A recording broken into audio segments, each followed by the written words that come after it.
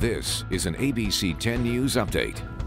Hello, I'm Jared Aarons with this ABC 10 News Update. Sheriff's deputies say a woman was stabbed to death just off the 78 and Twin Oaks Valley Road overnight in San Marcos. Deputies tell us the 911 call came in around 10:20 last night.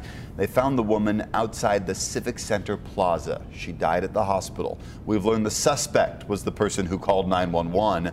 The suspect stayed on the scene. Deputies believe there was some type of argument before the stabbing happened. The woman's identity has not been released. The sheriff's homicide unit is now investigating. An apartment complex in Talmadge had to be evacuated after a fire broke out overnight. Crews found smoke and flames pouring out of the second floor of the complex on 47th Street.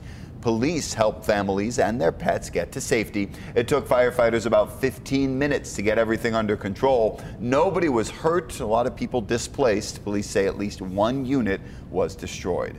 Melissa Masiha is here now with a look at our forecast. Good morning, Mel. Good morning. Yeah, we had some patchy fog for your morning. By this afternoon, we are going to be under partially cloudy conditions. 60s along the coast will be in the upper 60s to some low 70s in our inland valleys. We're going to stay in that range along the coast over the next few days with our first chance of showers come Friday night into Saturday. We also have a high surf advisory that starts Thursday morning. Inland valleys, we're going to be in the upper 60s over the next few days. We will drop several degrees by this upcoming weekend, overnights in the 40s.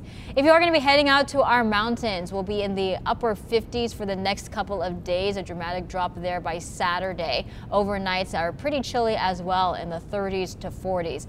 Our desert communities in the 70s for the middle of the week, and then 60s by this upcoming weekend.